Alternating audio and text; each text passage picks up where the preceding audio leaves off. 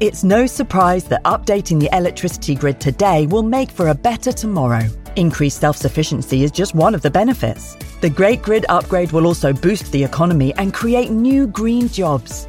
And best of all, you can continue doing the things you love, like watching the latest epic nature documentary or listening to this podcast while caring for the planet too. Find out more at nationalgrid.com.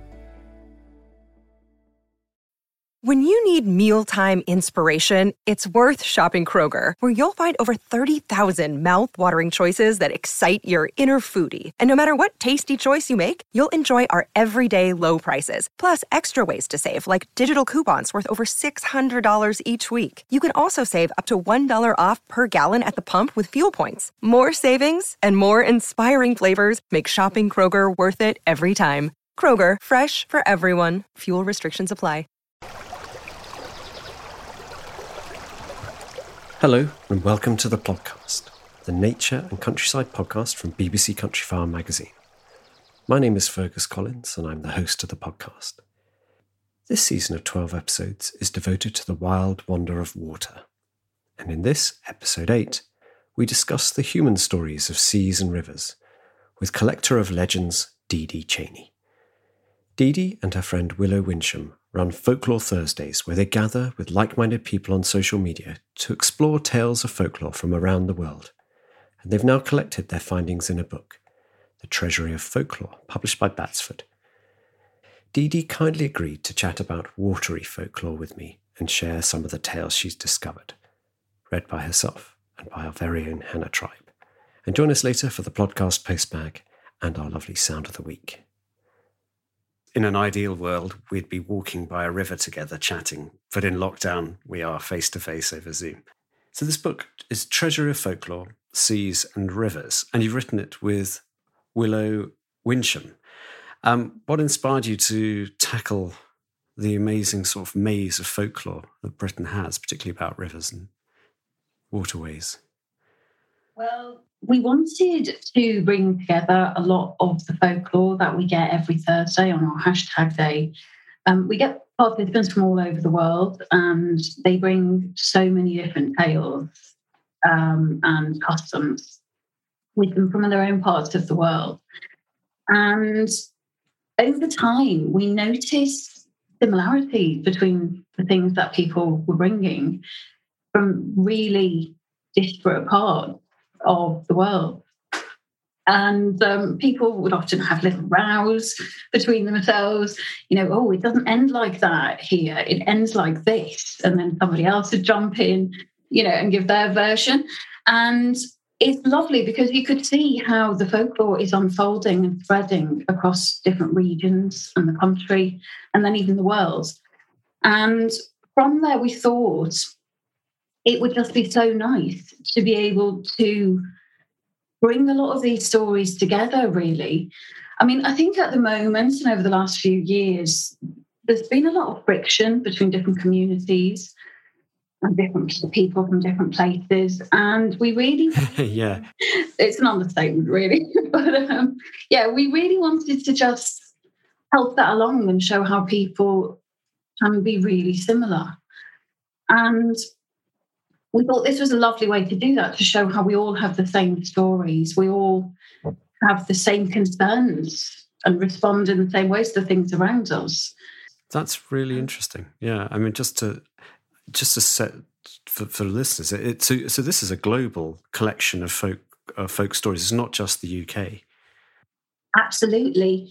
We were really quite nervous of putting this together because there's been a long history of cultural appropriation when it comes to folklore and who owned which tale or which custom. And the lines are often blurred when it comes to the tales because they come from so many different places. But we were really nervous of putting this together because we wanted to put something together as a book that would really showcase humanity as a whole and global folklore. But we were also really aware that some of these tales and traditions are not our own. So we've had to try really hard to take versions of the stories told by the people that they belong to. And it was a big concern for her to try and phrase them and use the word that the people themselves would use. So they're really authentic and not changed by the way we put them forward and the way we word them.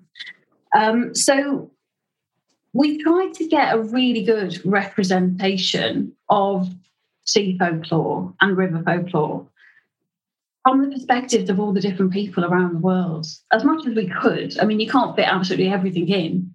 No. A taster. So what sort of themes? I mean, there are so many things to unravel in what you said there, and there's lots of things that I'd love to tackle. But let's start with some of the big themes, that the actual detail of what these stories surround. Are they sort of tales of monsters, tales of river spirits? What sort of things do you encounter? There are all kinds of things, really. And we didn't want to limit ourselves to just tales. We wanted to put in customs, different kinds of beliefs and traditions. So we started off just researching ourselves. We tried not to bring preconceptions with what we'd find. And we just chose a random place to start and followed the thread from there. And what we found was quite interesting. A lot of the folklore around seas, particularly, is very much about fears and dreams. And they're quite profound things when it comes to like how humans live within their world. And I like to think of Anthony Gormley's statues. He's got an art installation near Liverpool, where I live, up in Blundell Sands, and it's called Another Place. And what they are is they're statues on the beach looking out to the sea, to the river.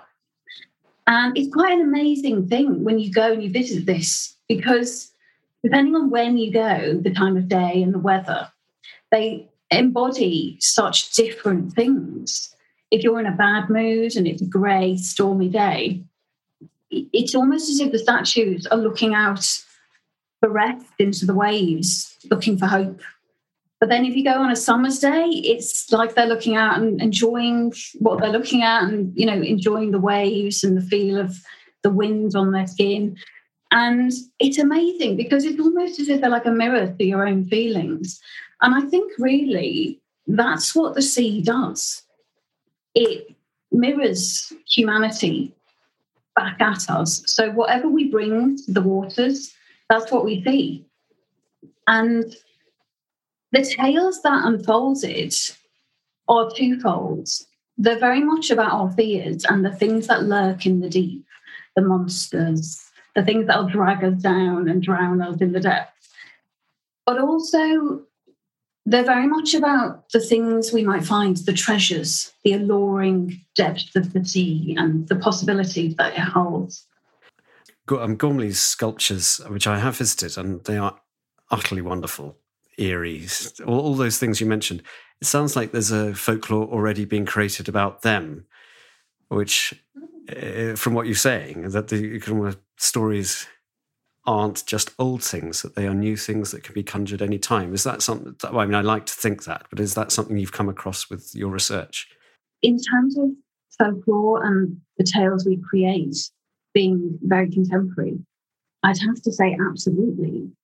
I mean, a lot of people do think of folklore as something very much of the past. Yeah, that's what I was thinking. That, yeah, it's old stories that we retell, but we kind of laugh at these, you know, it's just a load of hokum from the past. But interesting that there's a more modernity. Yeah, I mean, not so relevant, but a little bit relevant to this book. Modern folklore is a very real thing. Something as modern as internet memes are actually classed as folklore, because really it's just talking about something that is a shared belief, a tradition that is passed on from one person to the next. And that's as relevant now as it was 100, 500 years ago. We all do it every day. I find that quite reassuring. There's a lot of the stuff that I'm slightly fearful of all the Twitter memes and things that bounce about in the world, but actually they just, from what you're saying, it's like they have a thread through folklore. So I'm fascinated by rivers. It's one of the reasons why we've got a aquatic, a watery season of podcasts. I can't cross over, as people who've listened to previous podcasts, I can't walk over a bridge or by a river without looking in and being spellbound. It sounds like that's part of the folklore, from what you're saying, the sort of allure and the fear. Is that the same for rivers as well as the sea, or is that something slightly different for the sort of river spirits and the river relationships with running water? I think it's absolutely the same. You actually get a lot of similarities and differences in the folklore between rivers and seas. I think personally, I often find it very difficult to find out where one begins and one ends. Really, where's the point where a river becomes the sea? It's so weird to me. But yeah, the folklore is quite interesting in the crossover, and I think it's very much to do with the people who are using and creating that folklore. I mean, just here in Britain, we have some examples of creatures that do drag us to the depth that we've created. And in the Outer Hebrides, we have the Blue Men of Minch. So they're creatures who live in the water, and they can raise storms, and they are said to patiently wait to drag sailors into the sea. And in a different region, close, but still, different, we have the Fin Men of Orkney. And they're quite similar. They can take sailors off to their underwater realm. And then as far as Japan, you have something really similar, the Funa-yore, who are dead sailors that have drowned, who again want to take their revenge on the people who are still alive, and they drag sailors into the deeps and drown them. Funa-yore, the vengeful drowned sailors of Japan. When out at sea on rainy days in Japan, particularly on the night of a new moon, it's wise to take precautions against the Funa-yore, those remnants of drowned sailors who are still intent on taking revenge on others for their lost lives, and adventures cut short by ladling water into boats with a view to sinking them. One must remember to always carry some rice balls that can be thrown into the sea to ward off such horrors. If these are unavailable, another solution is to prepare a water ladle, the kind used in a tea ceremony with a missing bottom, and this is a sure way to protect yourself from these watery fiends. So there's a whole world of creatures of the sea that are waiting there just to drown sailors at any given opportunity. But it's quite interesting because you have something quite similar in rivers and pools inland. And you see this in Lancashire and Shropshire, particularly with creatures like Ginny Greenteeth. Now, she's a water witch. You might have heard of her. I have, yes, I have. I'm not someone I really ever want to meet, but... Oh, absolutely. She's terrifying. And, she's a water witch. And in the past, I think it was a cautionary tale where parents would tell their children, don't go too close to the edge of the river or the pool, because Ginny Greenteeth will come and get you. And she's supposed to have really long arms to reach up from under the water to grab the children if they go too close. And really, when you compare that to the similar sea stories, you can see that that's obviously a really deep-rooted fear that we all have of drowning. And how that manifests really depends on our experience of water and where we live. If you're not near the sea, they're in the rivers. If you're on the coast and a sailor, they're coming right for you, So a lot of these are so stemming from fear. So I'm guessing a lot of fishermen's tales and a lot of sailors' tales are sort of explaining the unknown. I mean, things like mermaids have always had this long tradition. Well, kind of negative presence, sort of dangerous sirens luring people to their death, and others offering certainly something more enjoyable. Are sailors seeing something? Are these seals? Are they? I mean, I guess we don't know. But do you have after sort of seeing so many of these stories, do you form an opinion of what might be the basis for some of the, particularly mermaids? But I'm not absolutely sure where this comes from, but one of my favourite pieces that I've read about this is that Christopher Columbus himself, in the 15th century, said that mermaids are not half as beautiful as they are painted. And people think he was actually seeing manatees or sea cows. So I don't really think that conforms to the kind of alluring idea that we sometimes have of mermaids. But you can imagine, living near the coast on a misty day or when the light's fading, you see something in the water. We get a lot of seals here in the Dee estuary, and sometimes you think, is that a person in the water? So you can see why, sailors on a ship for that long would look at these creatures. Yes, if you've been on a ship for a long time, anything starts to look more. There has been much concern regarding the luck or otherwise of particular days when it comes to setting sail. In England and Scotland, Sundays were seen as a lucky day to do so, and a voyage beginning on that day would go without a hitch. Wednesday and Thursday were likewise lucky according to Norse tradition, being associated with Odin and Thor respectively, and thus, it was thought, invoking the protection of the god in question. Friday, on the other hand, has been considered an unlucky day for sea journeys in many cultures. The obvious and most frequent connection made is that of it being the day of Christ's crucifixion. On the other hand, Friday was said to be an auspicious day to start a voyage in America, due to many positive events in the history of that nation occurring on that day. For Spanish sailors, Tuesday was a bad day to set sail. As outlined in the proverb, "El martes, no te casas, no te embarques, no te mujer batase." On Tuesday, don't marry, go to sea, or leave your wife. Making a wine glass ring would cause the death of a sailor, and if the glass actually broke, then any number of disasters could occur. Whistling close to the sea could have perilous consequences, as could anything going wrong during the naming of the ship. Although red sky the night before setting sail could be seen as a positive sign, if it happened come morning, that was another matter entirely, and the sailor should beware of what might be about to befall him. Do you have a particularly favourite story that you've come across? I actually do. Similar to mermaids are the Selkies of Orkney, and I think Shetlands have some stories too. And basically, they're very similar to mermaids in that they're kind of like half sea creatures and half humans. But what Selkies do is when they're in the water, they basically take seal form. And then when they come up on land, they step out of their skin and take it off. And beneath their seal skin, they're actually humans. So they take human form and they can roam like we do. And then when they go back to the sea, they put back on their skin and they go off as a seal. And there are some fabulous stories about Selkies. Some of them are quite interesting in terms of the social message that they might give us. There's one about a Selkie woman who comes onto shore and a man falls in love with her and takes her skin and then, in essence, marries her, but keeps her captive in his house, and they have children.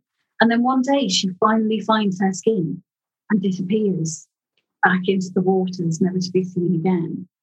And there are quite a lot of tales like that, but I think my favourite actually has to be a different one, which is quite sad. And that's the Great Silkie of Sewell Skerry. And I'd actually like to read that for you. There's a famous Orcadian ballad about such a creature called the Great Silkie of Sewell Skerry. In this tragic tale, an Orkney maiden falls in love with a Selkie man, who abandons her shortly after she gives birth to their child. 7 years later, a seal appears to her and tells her that he is her lover, only to dive once more into the sea. Another 7 years pass, and the seal appears once more.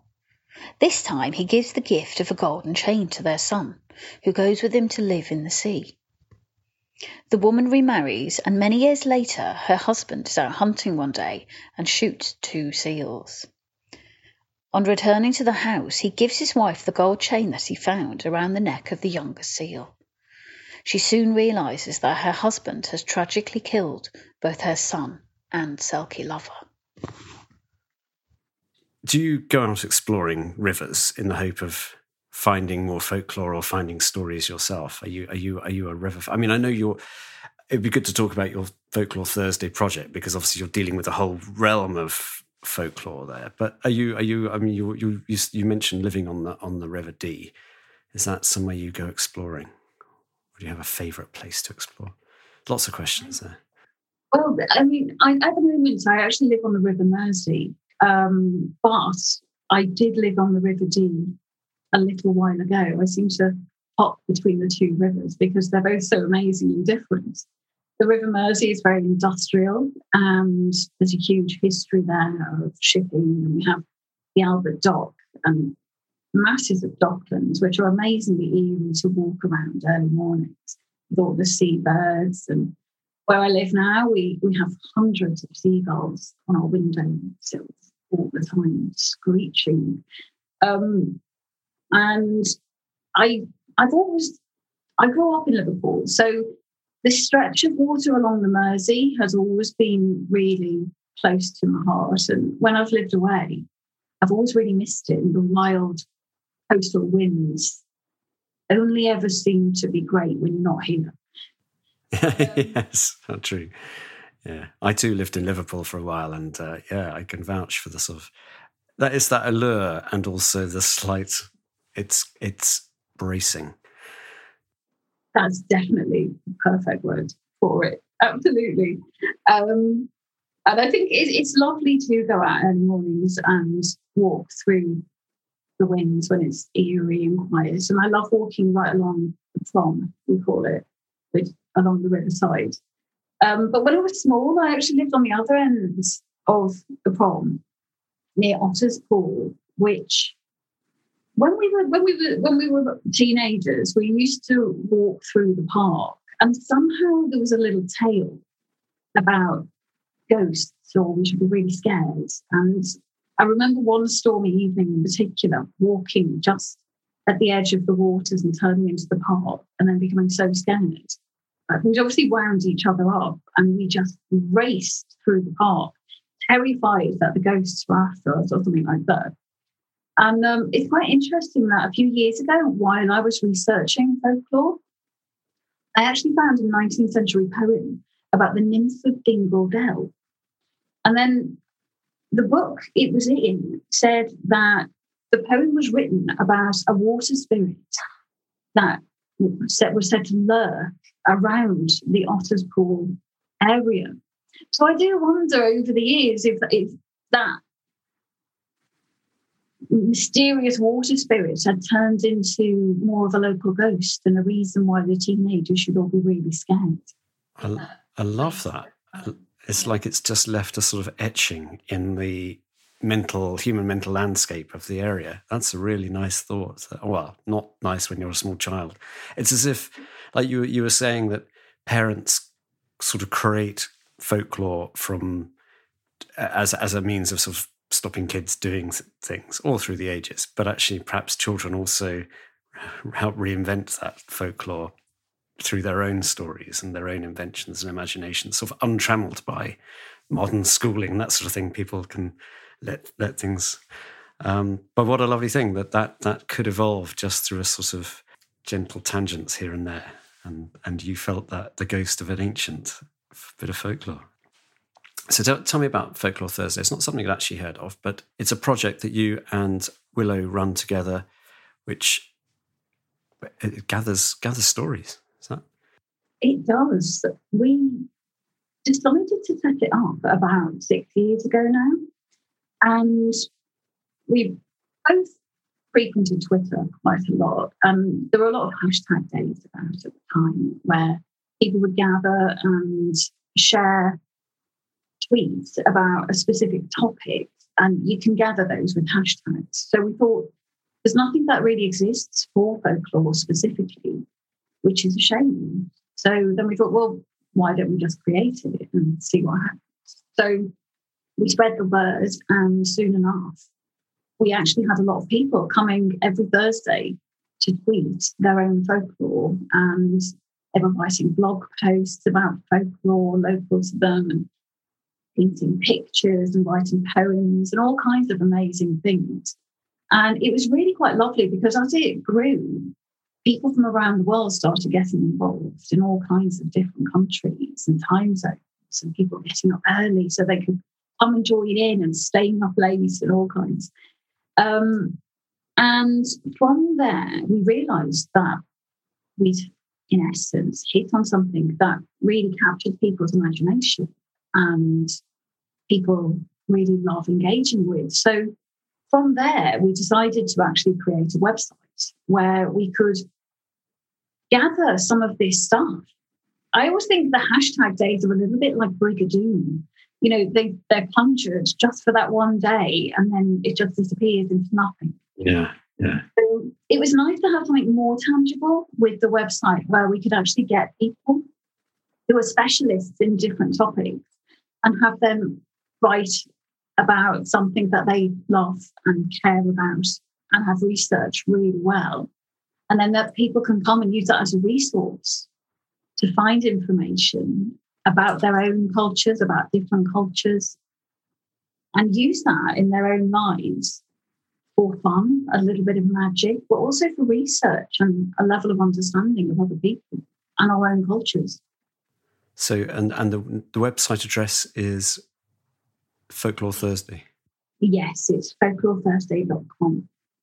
Folklorethursday.com. Brilliant. So listeners, do drop by and have a look and delve deeper.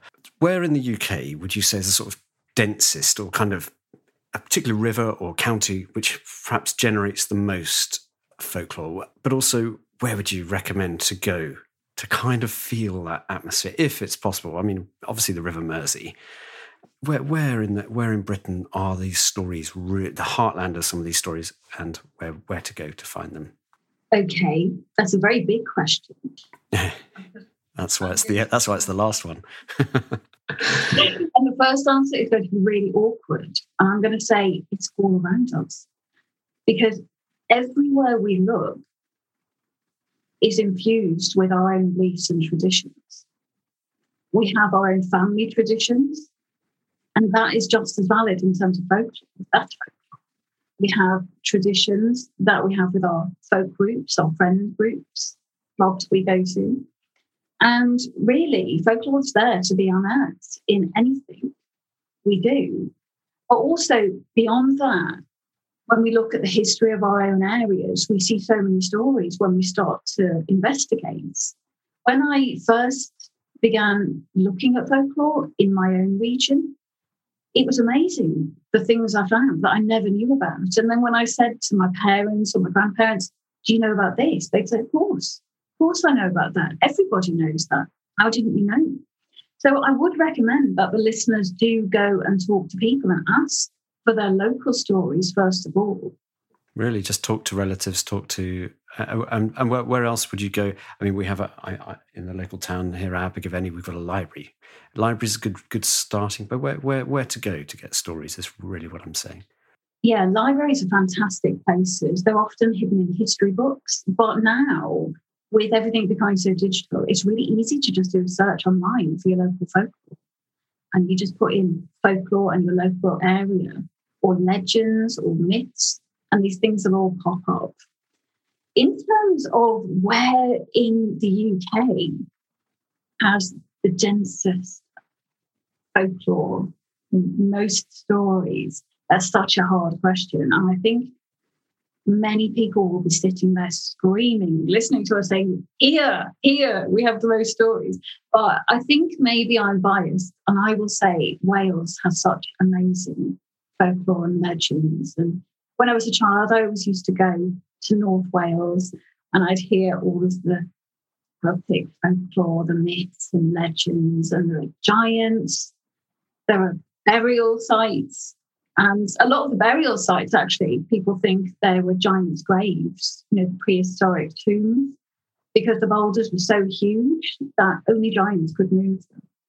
I agree about Wales. I think that's a really good place to finish. Wales might be the place, the sort of... I feel it in the names of places in Wales as much as...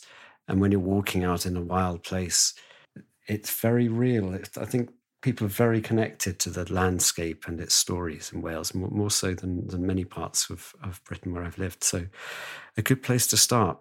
And of course, there's also your website, folklorethursdays.com. So lots of good resources to start local folklore research. Dee Dee, thank you so much. And I hope we can talk again, perhaps about sea monsters at some stage. And Dee Dee, can people still send in their stories to you on Folklore Thursday? Absolutely. We always love to hear people's own folklore and their own legends that they have. So it'd be lovely if you could send them in to us. Obviously, we're always on Twitter on Thursdays. So if you want to write that off or read it out, we'd love to share that. So that was really fun talking to Dee Dee about all the folklore that she's mined over the years with Folklore Thursday. And fascinating to learn that every waterway and every body of water has some story attached to it.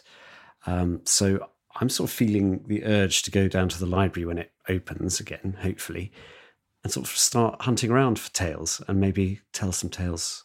Well, I'm joined again, I should say, in my beautiful virtual studio, the screen of my laptop, by Jack and Hannah, without whom the podcast would not exist. Hello and welcome back, chaps. Hello. Hello. How's the folklore looking in your area?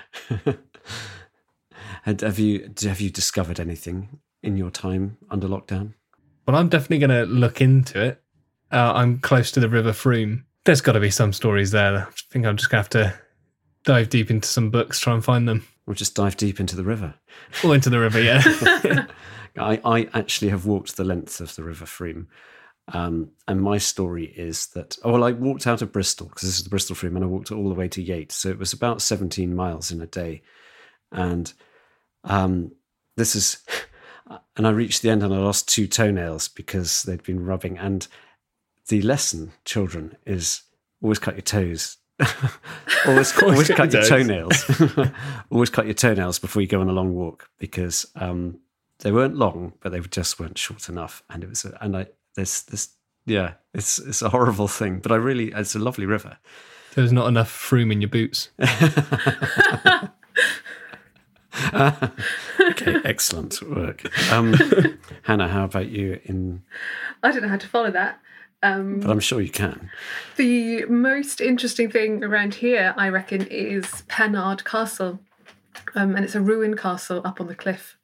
And it is covered with sand. And there's no real evidence for what's happened there. So in that gap, people have made up loads of stories about how it happened and how it got ruined and what happened there. And so the most prevalent story is that it was covered in sand one night to punish a particularly cruel Norman overlord by the fairies. The fairies were like, no, we're not having this, and ruined the castle. Excellent. And then it couldn't happen to a nicer bunch of people than the Normans. Well, we shall dig into our local histories and local folklores and hopefully come back with some more tales in the future. And if listeners find any interesting stories whilst they're looking into their local history, then do send them in. Oh, we'd love to read them out. Yeah, great idea. Talking about people sending lovely things in, it's time for Sound of the Week. And we have a couple of beauties this week. Who would like to lead off with one of them? I've got a brilliant one here, which not only technically is our long distance listener of the week. Yay. Also, I love, because the weather recently has been not the nicest around here, and I can get transported away with this one because it's from Amanda Hughes Horan, and the recording is her floating down the San Bernard River in Texas. Listening to it, it's a completely sort of different sound to anything we get round here, and it's a treat. Let's give it a listen. Sitting in my kayak on the San Bernard River. Beautiful afternoon with yellow rump warblers, chickadees, American robins in the distance.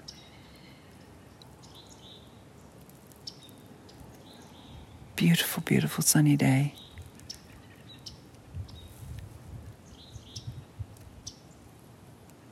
The little chip Chip Chip is a yellow rump warbler.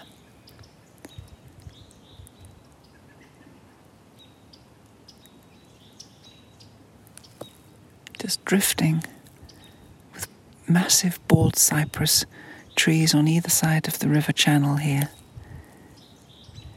It's one of those beautiful Texas sunny days. Sterling blue sky, just gently floating down the river.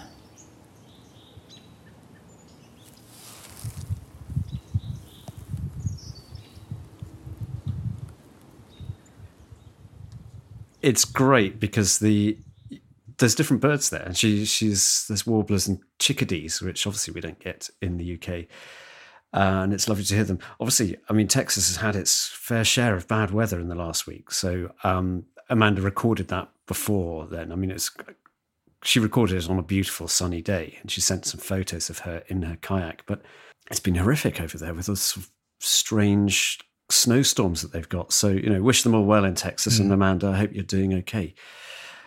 Keep us posted. And can I just say, she's up the level here of risky recording. We're risky outside. She's outside kayaking over water. That's She's up the game. Daredevil. So my sound of the week is a lot closer to home. It's from Hazel Taylor in Orpington. And it's a sound that's probably familiar to everyone. It's a sort of sound that I think you could go to Antarctica and listen to this and you would be transported back home.